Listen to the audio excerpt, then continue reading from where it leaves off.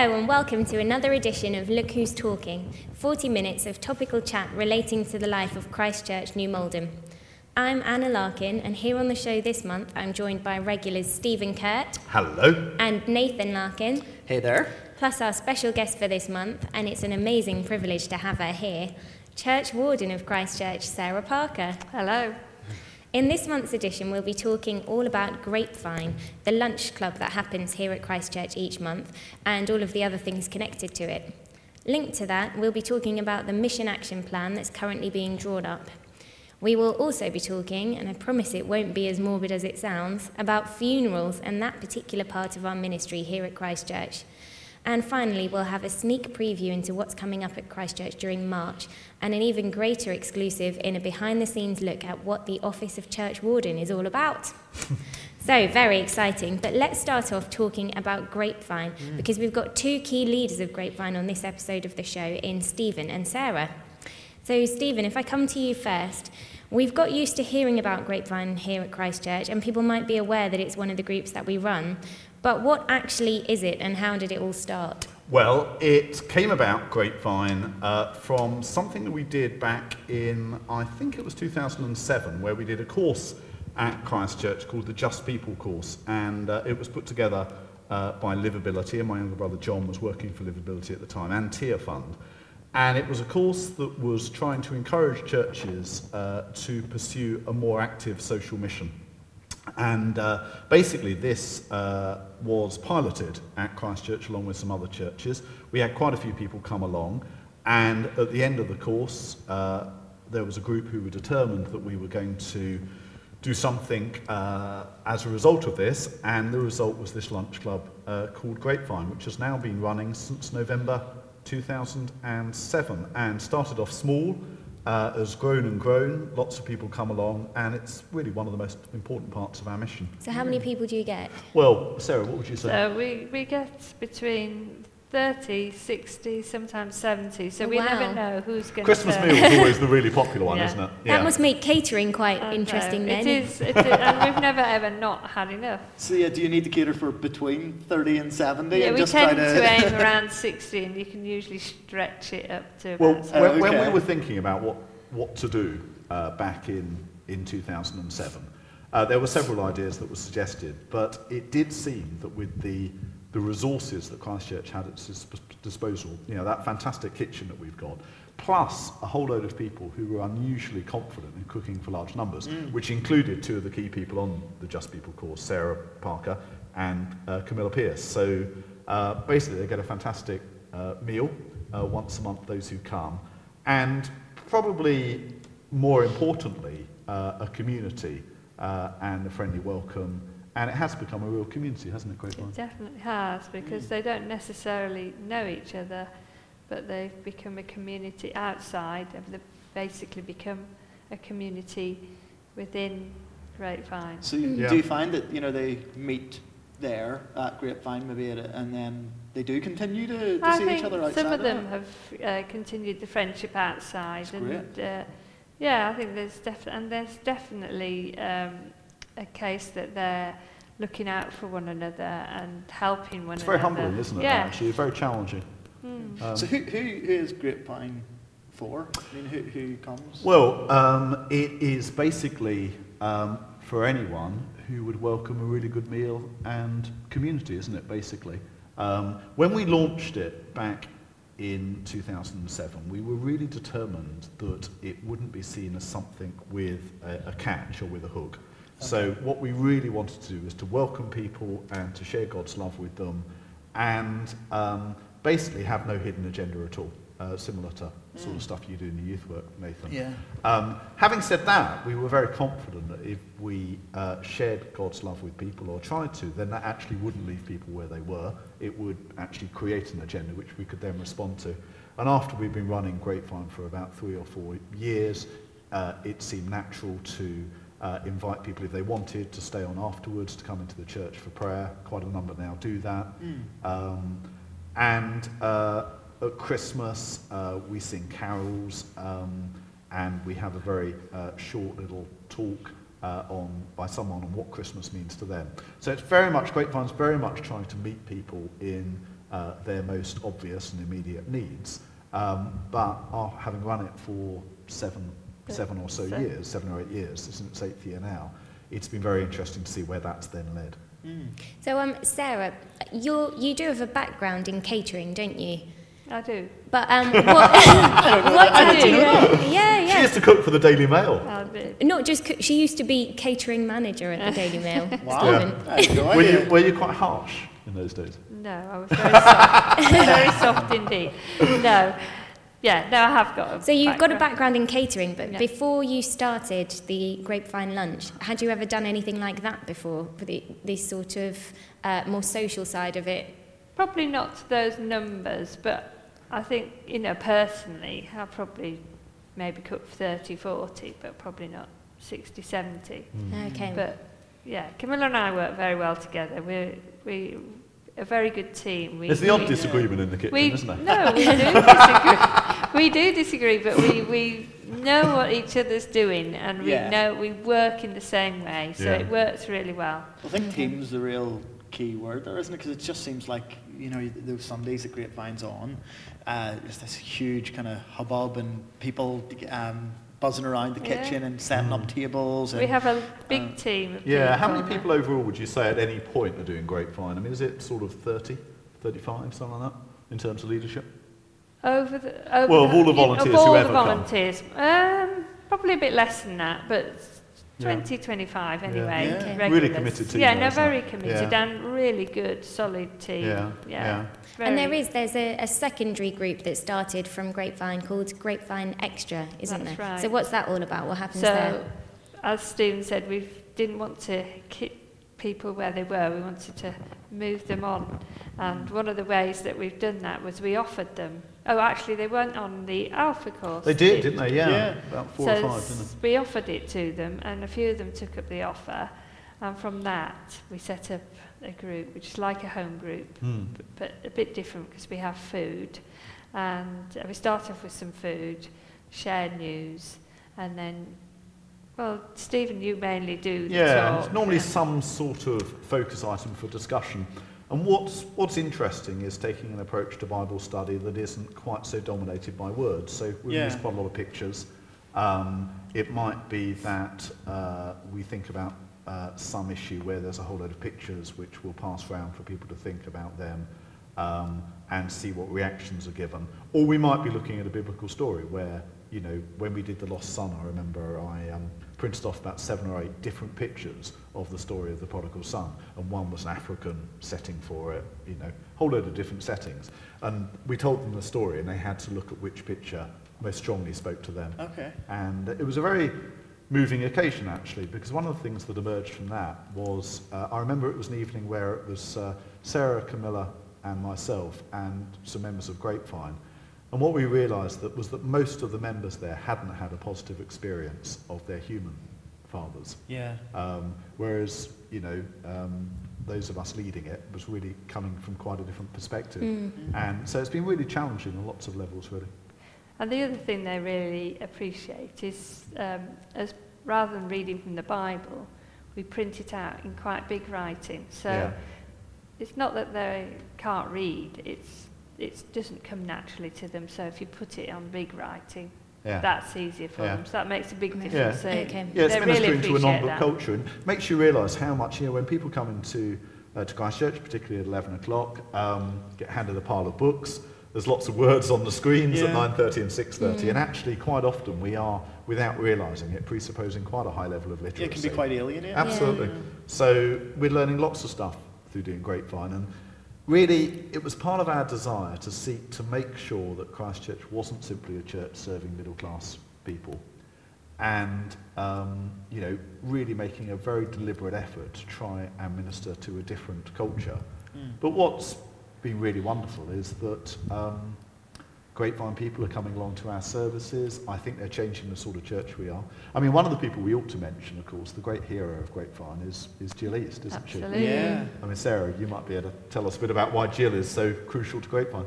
Well, Jill has been coming to Christchurch for many, many years, but was probably a bit on the periphery of Christchurch. but she's become central in many respects because she's been Great recruiter, amazing isn't she? at recruiting all these people to come along, and she I can't believe how many constantly people does she that. knows. Oh, She yeah. always has another friend to bring along. Yeah, Yeah. well, basically, And she's she's just never doing let- good works all day long, isn't Yes. she? So, inviting people to Grapevine. And she never lets that go, and she keeps, the people who don't, if they don't turn up, she makes sure she goes back and reminds them. So she's been I'm not brilliant. sure Grapevine will be anything like it is No. without Jill. No, it really. Jill's I think been key. what inspires me about that is I think often if we find something that we really enjoy, something that we get a lot out of, and somewhere even that some of our friends are at, we can be tempted to close the gates and say, right, okay, this is my thing, I enjoy this. But this kind of constant outward looking, inviting more and more people, not just trying to keep it as it is because I enjoy it, but always inviting people along. Well, there's a big It's emphasis on amazing. them bringing friends. Yeah. So what we say to them each month, and quite a few of them have taken this on board, we say, look, we really want this to be growing. So please, next month, do bring back friends. And it's lovely when they do. And I mean, the food is terrific and really, really helps. Having that great kitchen really helps, having the lounge.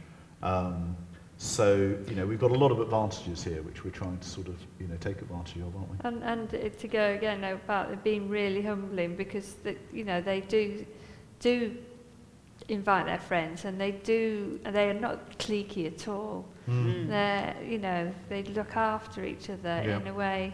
They've often got nothing, and yet are so generous to them, to each other. And it sounds great. I to be honest, I'd heard loads about Grapevine, and I really, really wanted to get along and see. And both Anna and I really wanted to volunteer, and we've tried once or twice, but it's just Sundays for us doesn't particularly work. But you did wash up, didn't you? But we do, when we can, Every we try now to and get then. down and do a bit of washing up and see. The other thing I love about Grapevine is having the game between the courses, which we introduced, which is great because it gives me a chance to be a bit of a Bruce Forsyth.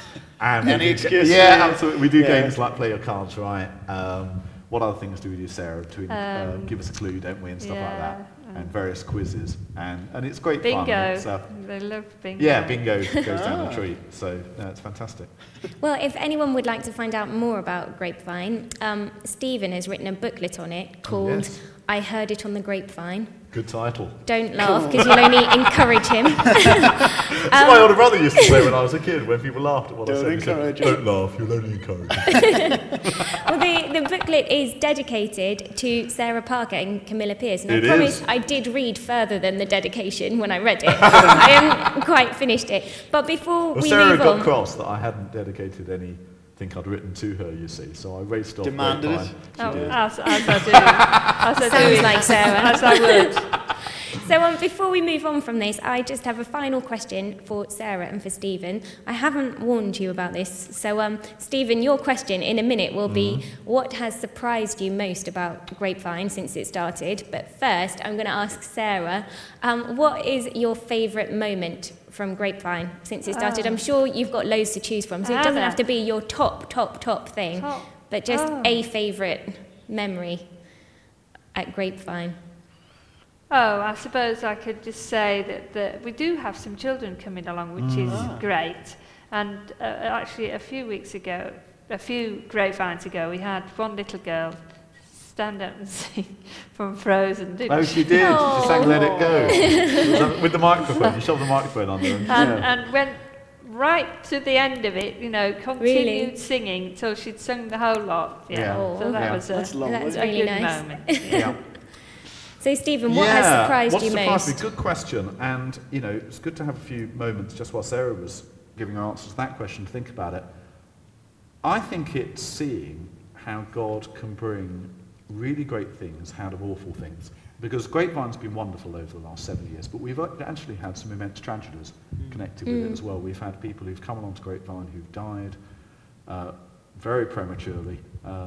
We had one case of one person dying in appallingly horrible circumstances.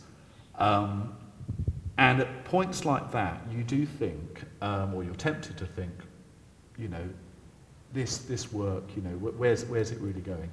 And I very strongly believe, theologically, that every time we share God's love or try to, that is never in vain. It's never without result, even if we can't in human terms see what's being built. But actually it's been hugely encouraging to see the way in which tragic events have happened and God has actually brought good things out the other side. So some of these bereavements, some of these funerals have been the things that have really bound Grapevine closer together.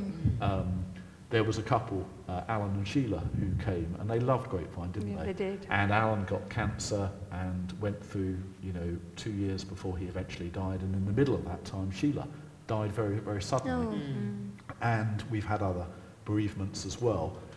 And through being a community together and by caring for one another, taking those funerals, we'll talk about funerals later on, but taking those funerals was very key. And it's been a group of people travelling together through good times and bad times, and we've become very, very close, haven't we? It's like a family, isn't it? It is like a family, yeah. So I'd say that those are the sort of things that have surprised me. There's been things about it that I hoped it would be. There's been things that have come about that have surprised me. But it's probably one of the most important things I've ever been involved in, really.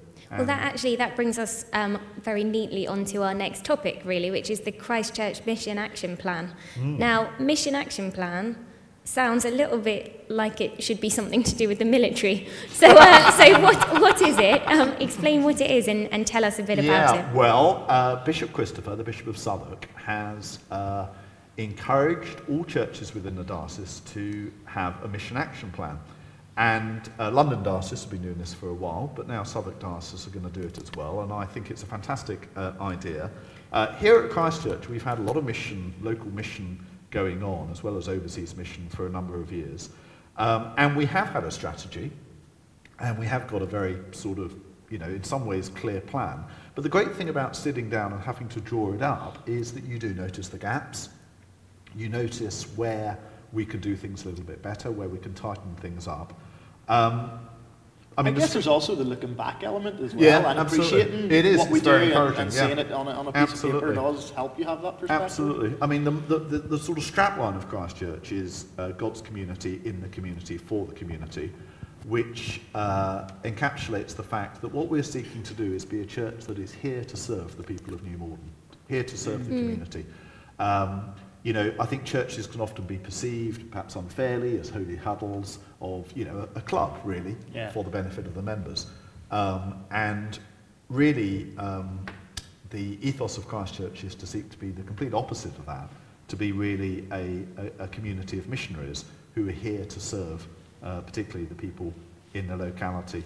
And what I sort of realised as I sat down to draw up this, the draft of this mission action plan, was that really we've got 5 major areas of Christchurch. We've talked about this in the past, but we've got the 9:30 service, we've got 11 o'clock, we've got 6:30, we've got Grapevine, and we've got youth. And all of the things we're doing missionally can be sort of mapped around those hubs. Yeah, because I guess it would be a mistake to think of the services as being that stream is just about a service. I think there's lots of things around those services. Built For instance, Even More, which we talked about last week, most naturally comes off the 9:30 service. A group like Men at Home, which John Henson runs for men who are around in the daytime, the people who run that group, the people who come to it are probably most likely, if they move on to a service, to come to the 11 o'clock service, for instance. So most of these things can be mapped out. And what the Mission Action Plan is really trying to do is be based around this sort of missional strategy, which I mentioned earlier, of seeking to meet people where they are, but not leave them there. So groups, whether it's Grapevine, whether it's Even More, which is a group for young mums to come and sort of find community and a place to talk about faith. There are certain things we can map out where we're responding to people for the reasons they come, but every group we're trying to think, well, what's the next stage that we're trying to encourage people onto? Yeah. And what things are we going to sort of make available so that if people do respond, they have something that they can move on to. So Grapevine Extra is a classic example of something which is the next stage. People come along to Grapevine. If they want to explore faith, and we don't want to sort of force anyone to, then they can come to the prayer that takes place after Grapevine, or they can come to the home group, Grapevine Extra.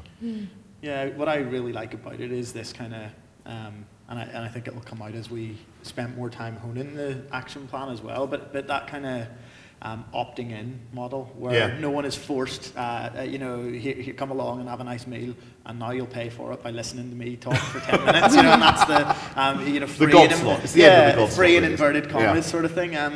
Having these different groups that link to each other, that quite naturally flow from each other, but that people move at their pace and aren't forced anywhere and get to choose when they're ready to explore. So would you say that the same strategy is in place with the youth work as well? Because youth work is one of these hubs of local mission that Steve just mentioned. So how does that apply to youth work? Yeah, I mean, very much. It's I don't know whether it was growing up playing too much Football Manager and strategy games and things like that, or but I've always liked to be clear and kind of thinking about strategy and thinking about why we do things and how we do things. And so, with the youth work, it's very much been that approach. Kind of, I guess the starting point was, as I just said, not wanting to force anybody where they were. It's this meeting them where they are, but also encouraging them and trying not to leave them there. So, we've got a lot of clubs, things like Urban Nights, things like Girls' Night In, where we are just down there hoping to form community with these young people and showing them a place where they are appreciated and safe and loved and all of those things. And then we have other groups like Going Deeper, where we have a Bible study once a week, or we've run courses like ID for the girls, where we looked at identity and rooting their identity in who God says that they are, and Man-Made for the boys as a rite of passage, kind of looking at what it means to become a man and looking at Jesus as a role model. So each of these things, again, is about offering them opportunities to explore further, but not forcing them to well, there was a book written a few years ago now, which I'm a fan of, and I think Nathan quite likes as well, by a guy called Graham Tomlin, called The Provocative Church. And what Graham argued in that book, he was one of my tutors at college, was that the church has to really love people and care for people, and then be prepared to give an answer for the hope that you have. And he uses that verse that comes in 1 Peter chapter 3, verse 15, which I think we've mentioned on the show before, but where that verse presupposes that people are asking a question, and people will want to know about the hope that we have if they see that our lives are different, and if they see a community that's living differently. So a lot of our mission action plan is seeking to sort of live out that principle, to seek to try to live differently, particularly to show love to as many people as possible, and be prepared to give an answer for the hope that we have. Yeah. And if we do it that way round, if people are already asking the question or want to find out, then actually they're very receptive to finding out about Christianity. Whereas when it's sort of forced on people, it hardly ever works. And I guess for me as well, it's been quite liberating. I don't know whether I have mentioned it before, but it's been liberating to remember and to acknowledge that salvation belongs to God. I think I used to take far too much of that responsibility on myself and feel like it was my job to save people or and it completely loses perspective on who God is and that salvation is His. And so in saying I want to love young people, or in the other context in church that we should be sharing God's love, I think it's important to remember that that's enough as well. That there's something transforming about a love that meets oppression. Well, there's that other book that's come out recently, Andrew Root's Rethinking Relational Youth Ministry or something like that. And he argues that we've known for quite a while that relationships are the way to do mission, but still quite often we can think that's a means to an end. And what he argues is that when we consider the nature of God as Trinity, of relationship in His very being, that actually relationships are the goal. We're there to form relationships with people, and they're transforming. That's where the love of God transforms people.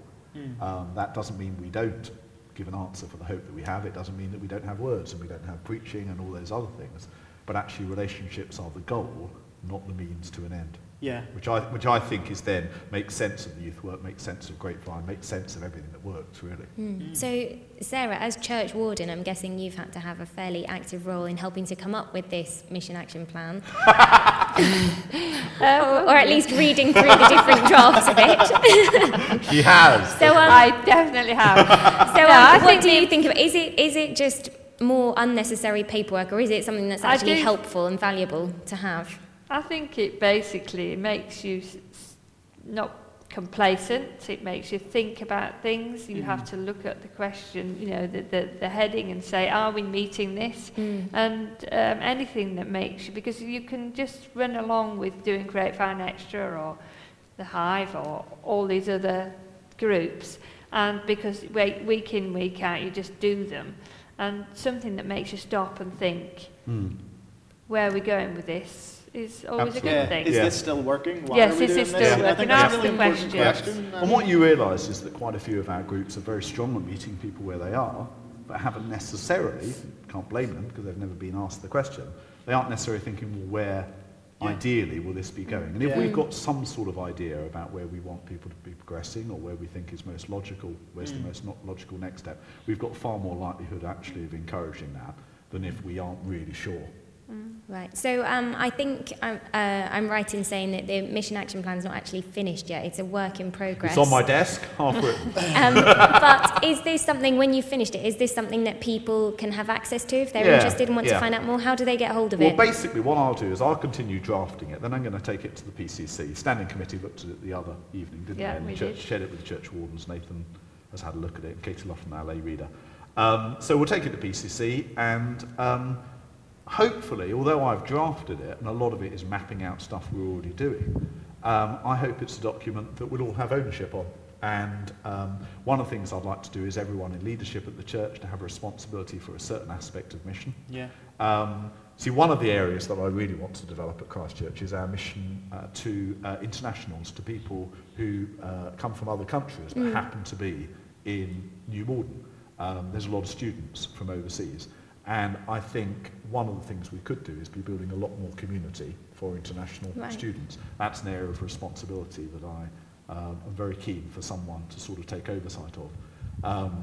And there are various different aspects of it. So it will be produced, it will be available for people, and it will be hopefully a document that's constantly evolving and well, you and hope being so, useful. because otherwise there's no point in just being a document sitting pristine in a drawer somewhere. It needs to be a working document. Definitely. So one of the things on the mission action plan, the thing that surprises me most is funeral ministry. I guess we all know that clergy have to take funerals every now and then, but I don't think I am alone in having been surprised that it's considered a kind of ministry. Sarah, I wonder if we could come to you first. Your dad's funeral wasn't very long ago, and obviously that was a really sad experience for you and for your whole family.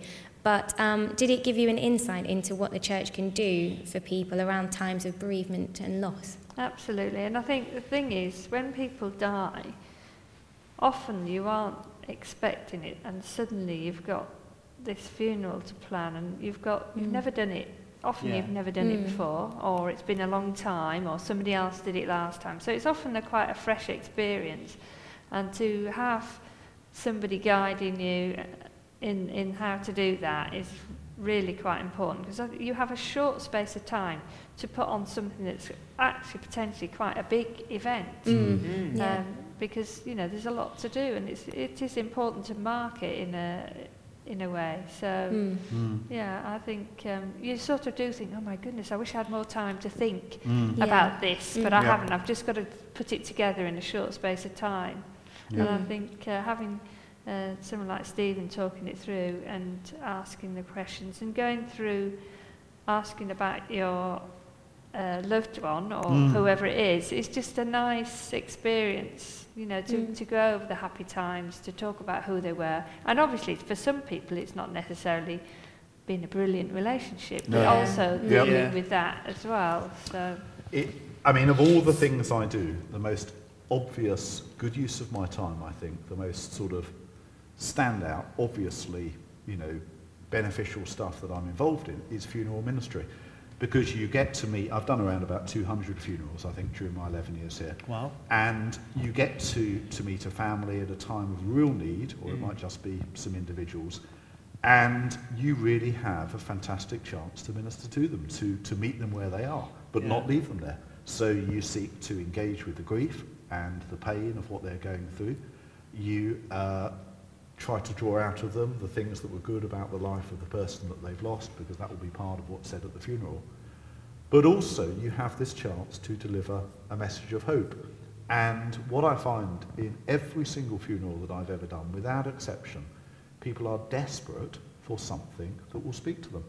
Yeah. And to find meaning in absolutely. Yeah. And it doesn't mean that they're pushing the question of where has my loved one gone, and that's the most important question. That's, generally in virtually every case they're prepared to leave that down to God. But what they are full of are questions like, well, what is this all about? Or even if that's not stated, that's often what's going on. And if you're really confident in the right sense in your theology, and you really do believe that we've got a message of hope, then funerals provide that opportunity more clearly than anything else.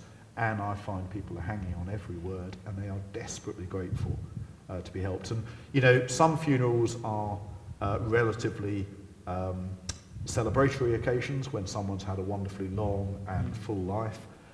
Some funerals are desperately harrowing. I've done 4 or 5 suicides, sometimes in the most appalling circumstances. But almost the worse it is, the more potential you have to help. And I really mean this. So when I have done funeral of a child, I've done several children actually, and when I've done funerals of people who've sadly committed suicide, that's when you have a really strong message that can make a difference. When I was at college, one of the tutors said, and I think maybe she'd been very affected by bereavement herself, but I remember her saying, if people are very, very deeply bereaved, it doesn't really matter what you say, you can't help them. Yeah. You can mess it up and you can really hurt them, but you can't. And I found that to be totally untrue in my experience. That actually people are desperate for something that will bring a message that the bad stuff doesn't have to win.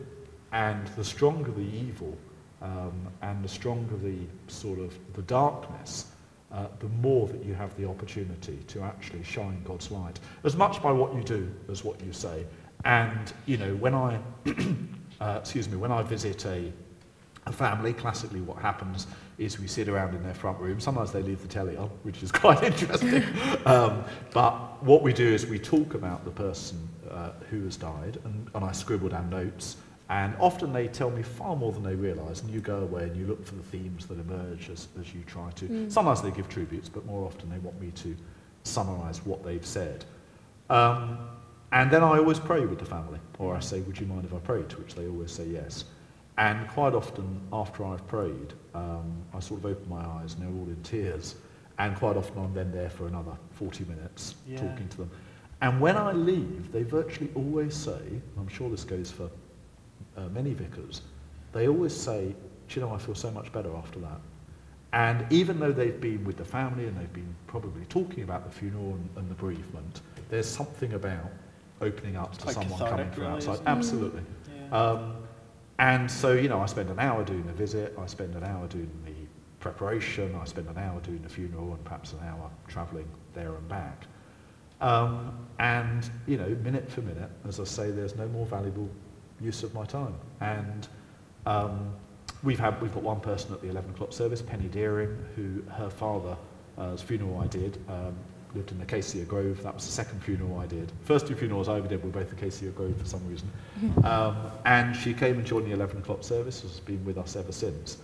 And it's a fantastic opportunity for ministry. And I think you have the opportunity to ask questions and say things that perhaps even friends might feel too frightened to say. You have a way in that as an outsider that other people might be more cautious. Yeah, and wearing the plastic, wearing the dog collar helps because...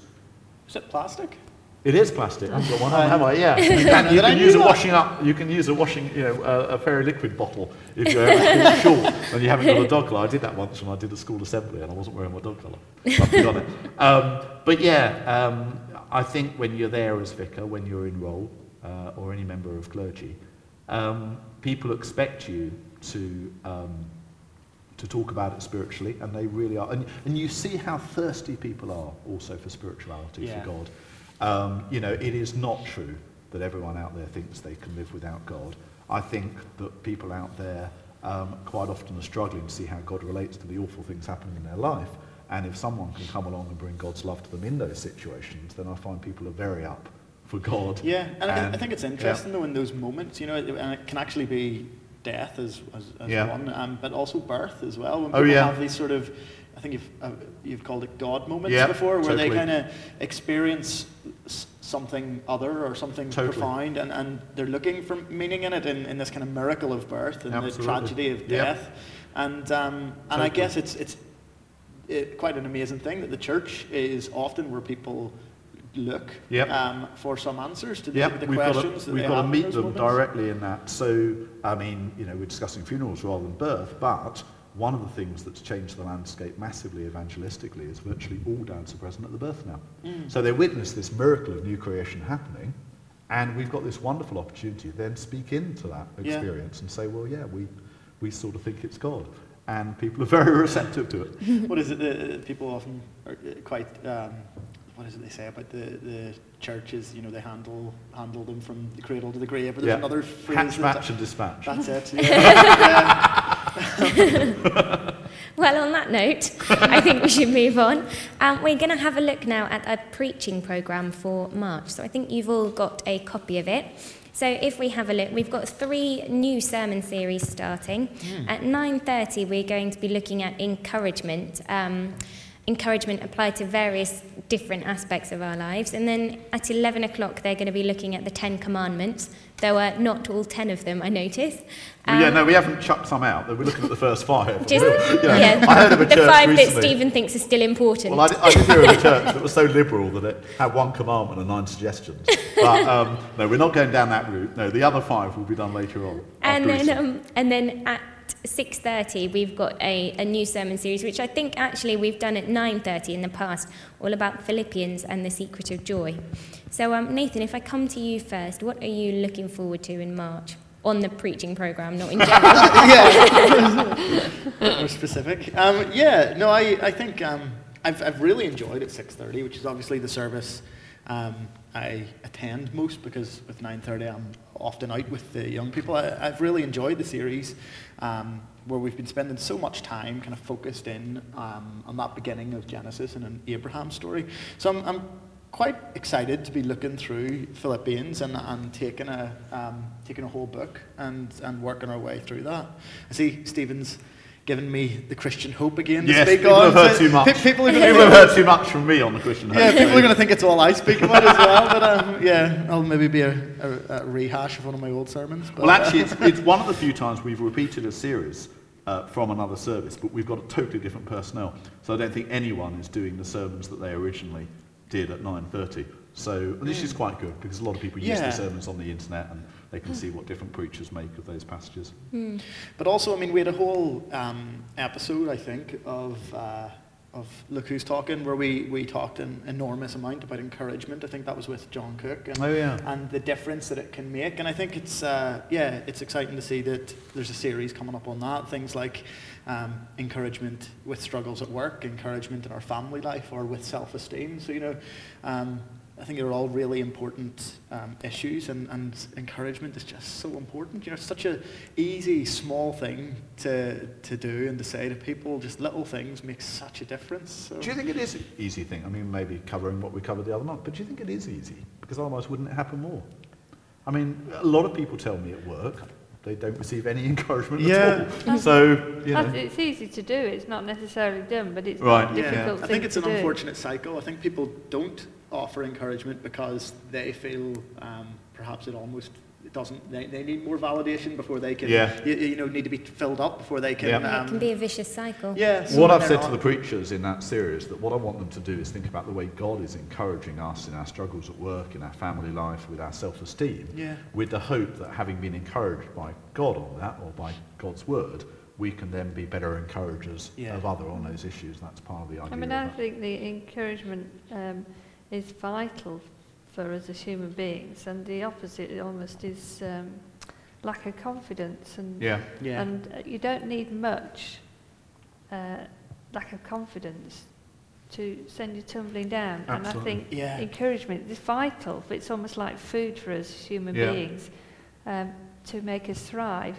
because so easily the lack of confidence will come in and it do can be so enormously paralysing, bad. you know. I think it's a symptom of the fact that we live in such a culture of individualism that most of us think that we are essentially individuals and community second. And if we can reverse that, then things like encouragement become far more natural. Because we think, well, of course we've got to encourage one another because we're a community. Yeah. And we've got to get away from the idea that if we were really sorted, we wouldn't need things like encouragement. We could all basically do things very well by ourselves. And that's just not the way we're made. We're made to be a community. So. Well, I am very excited to see that Stephen's mum is coming to speak on Mothering Sunday. Now, Not just my mum, actually. Well, no, your dad as well. It's a family affair, and you're speaking in the evening. Yep. So, Got 3 Kuhrts. And 3 Kuhrts, yep. And I think we've got a poster coming soon with your mum's face on. Oh. Yeah, she demanded it, actually. She said, I'll come and preach if you put up a poster with my face. Of course she did. I have been lucky enough to meet your mum several times, and she is the loveliest lady you would ever meet. Quite a tough mum, though. Quite a tough mum to grow up with. Oh, That's she good. listens That's to this, Stephen. Stephen, in case everybody thinks Stephen's being particularly rude, he knows his mum's listening to this. Yes. And a message to you, Olive. We think you're lovely. We're looking forward to hearing She has actually preached before at Christchurch about 8 years ago, when I was the curate here, 8 or 9 years ago. We had a Sunday where I preached at 9:30. My dad preached at the old 10:45 service. My mum preached at 6:30. And my mum began her sermon at the 6:30 service by saying, well, this is a bit like the 3 bears, isn't it? You know, father bear, mother bear, and baby bear. And she said, I'll leave you to decide who's too hot, who's too cold, and who's just right. So I thought after 7 or 8 years, we ought to have them back. So she's doing encouragement in our family life. And well, my we're dad, very honoured, I would say. Well, my dad's going to do the commandment, honour your father and your mother, which is a bit of a risk for me to invite my dad when he knows quite a lot about how I behave as a teenager. Yeah. And now even.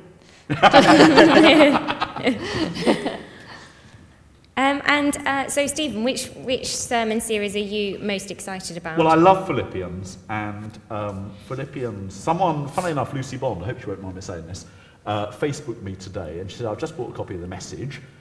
Where do you suggest I start? And I said, Philippians. I said, if you want something that is absolutely inspiring, Paul's letter to the Philippians, he's in jail, he is facing execution. It may have been written from Rome or possibly Ephesus, but certainly Paul is really in a very desperate situation, and yet the letter is completely filled with joy. And the word joy or rejoice comes up time and time again. And really that's the theme of the whole letter, about how we find joy. And so in the first chapter, Paul talks about how God has enabled him to see how good has been brought out of bad, a bit like we were talking about earlier in reference to Grapevine. Then he talks about developing an attitude like that of Jesus in Philippians 2. He talks about sitting lightly to human status markers. That's a crucial part of finding joy, where we learn to sit lightly to the things that the world tells us bring value, and so on. So, yeah, I love Philippians, and I'm really looking forward to that. And Carrie Ebsworth asked for it. Carrie Ebsworth said, I see you've done that series at 9:30. Can we have it at 6:30?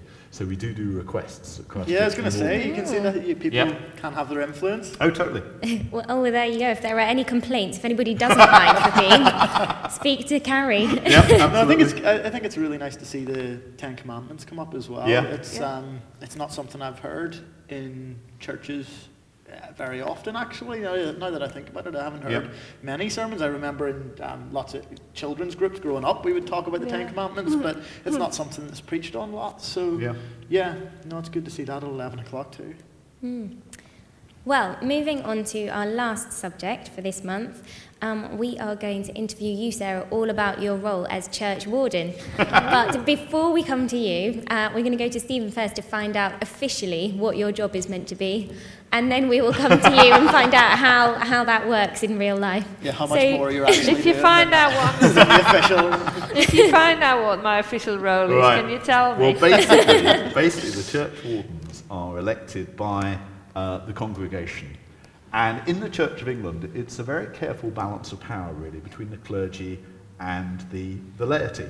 And the lay people elect, as I say, these church wardens who hold considerable responsibility. The Church Council, the PCC, holds responsibility for the finance, the money, and the fabric of the church. And really the church wardens are the executive officers of the PCC.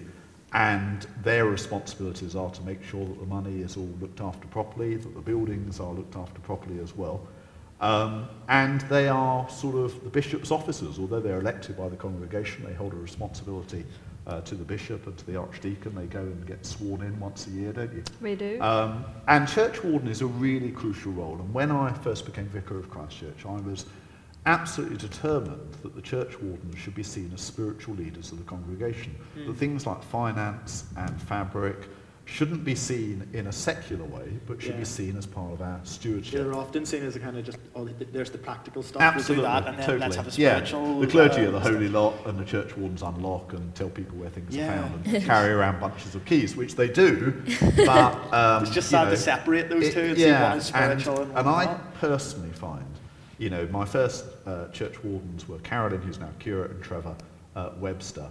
I always feel Trevor Webster, I always feel a little bit like the Queen when she says that she was chuffed to bits that her first Prime Minister was Winston Churchill. Because having Trevor Webster as church warden, he was just amazing and so dedicated in throwing himself into basically the running of Christ Church. Carolyn Lucas was great as church warden. She interviewed me actually, so she was church she warden did, when I arrived. Then we had David Loftman and Sarah, and they brought a completely different set of gifts to the role, and now we've got Sarah Still and Mark Heyman. And I meet with the church wardens every Tuesday morning at 7:30. We meet Doesn't for an Sarah hour. cook you breakfast? Sarah, No, on I occasion, don't. well, she does if for good behaviour. So there are certain forms that we have to fill in and send back to the diocese. And if I produce the stats, then Sarah rewards me with a cooked breakfast. Once a year. Yeah, once a year. But basically, it is for me, an invaluable sounding board. So to meet up with the church wardens every single week gives me a chance to talk with them about everything that's happening at Christ Church, from the things that are coming up to the difficult situations that we're dealing with pastorally or with some controversy, or just in terms of the things we're excited about and the projects which are starting up. And Sarah, took some persuading. Yes, I've heard you put up a real fight. Yes, absolutely. How many times were you asked? 3 times. I think. 3 times. It's a toss-up whether it was more difficult trying to persuade Katie to marry me or Sarah to become church warden, because both of them had to be worn down by resistance, really. Which has been most rewarding? Oh, Nathan, that's terrible. They're both tricky women on occasion, but both of them, their strengths outweigh their weaknesses. I think that's Very always diplomatic for a change. Yeah. But I think even for that kind of regular weekly meeting where you go through things, I think actually a vicar can be quite a lonely job. And I think for accountability, even just for you to be meeting and talking through the kind of sometimes really difficult situations that you find yourself in and things that you're trying to pastorally deal with, it's just really important. And I don't think it's something that all vicars necessarily have. No. Yep, absolutely. Yeah. No, I'm very, very lucky, if that's a Christian word, in the church wardens which we've had here at Christ Church. So Sarah, if we hear from you now, what do you see as the most important thing about your role? And it doesn't have to be the official stuff that Stephen just said if you don't want it to be. Obviously, the official stuff are the finance and the fabric, and that's obviously really important. That's a really important part of the job. But I do think that supporting Stephen and also encouraging staff as well in their work. Yeah, you're very, very good at that, actually. I just noticed, on the way in, you were talking to Angie, weren't you, our cleaner, and, that sort of oiling the wheels of the machinery of Christ Church. Yeah. Am I right in saying that the wardens are, you employ the staff? Is that right? Or is it you're Stephen's boss. No, God is his boss. You're his line manager. But I think just being a support where you can be, and also you are a representative of the congregation, so being a sounding board for anybody to be able to come and have a moan about Stephen.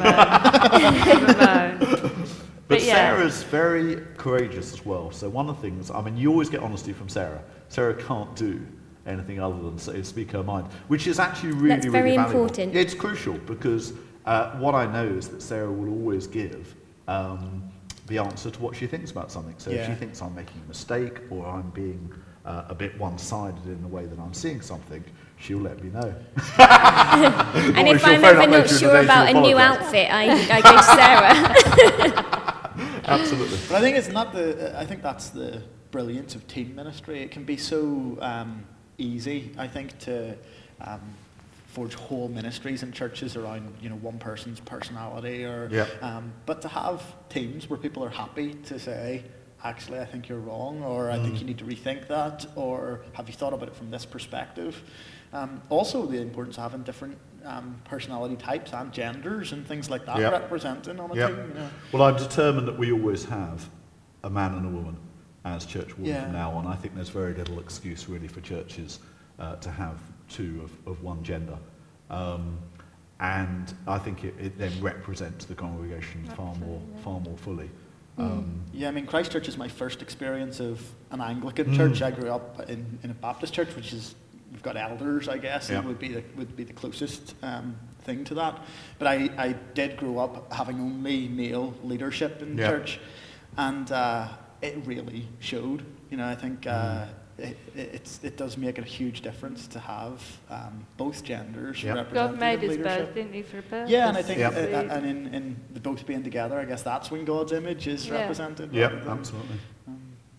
Well, Sarah, on behalf of everybody here at Christchurch, thank you for all that you do. I think we do see you. You always look busy on a Sunday, but we are aware that that's just the tip of the iceberg, and that there is so much more that you do behind the scenes. So thank you for all you do to make the church run as well as it does. I'd like to underline that as well, because I'm really grateful to Sarah and to Mark and to David and to Trevor and to Carolyn, the people who've been church wardens during my time as vicar. Because it makes you a lot more confident. We were talking about encouragement earlier, but it gives you the courage to do the things that you think need to be done. I've said before that it's rare as a vicar that you are in real dilemmas where you think, is this the right thing to do, or is this the right thing to do? It's far more often the case that you know the right thing to do and you're tempted not to do it. Yeah. And both in words of encouragement where people actually specifically encourage you, but more through solidarity and those people being alongside you, you then have as a vicar far more confidence to do the things that you know you ought to be doing. And I think a lot of clergy are really lonely. It's very interesting that in Rev, the sitcom, you never found out who the church wardens were. Yeah. And it's fascinating. You had a vicar who was really struggling and had a heart of gold, but was in many ways really struggling. And it was so fascinating that the script writers didn't write in who the church wardens were. Yeah, so Adoa might have been one of them, but you never found out. And the same with the Vicar of Dibley. David Horton was the chair of the parish council, but you never found out who were the church wardens.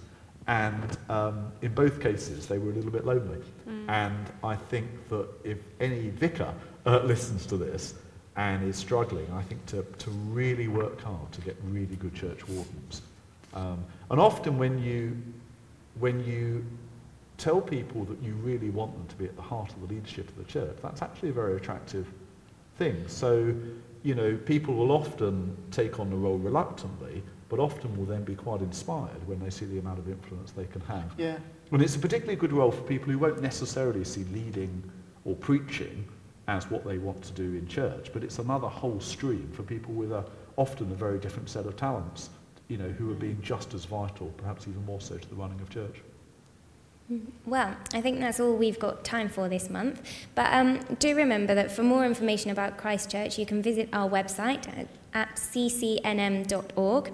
We are also on Facebook, facebook.com/Christchurch New Malden, and we're on Twitter at ccnm News. We do love to hear from you, and we've really enjoyed getting lots of positive feedback. But if you have any ideas of things that we could discuss on future podcasts, please do get in touch. You can email through the website or tweet or Facebook us. But that's all for now. See you next month.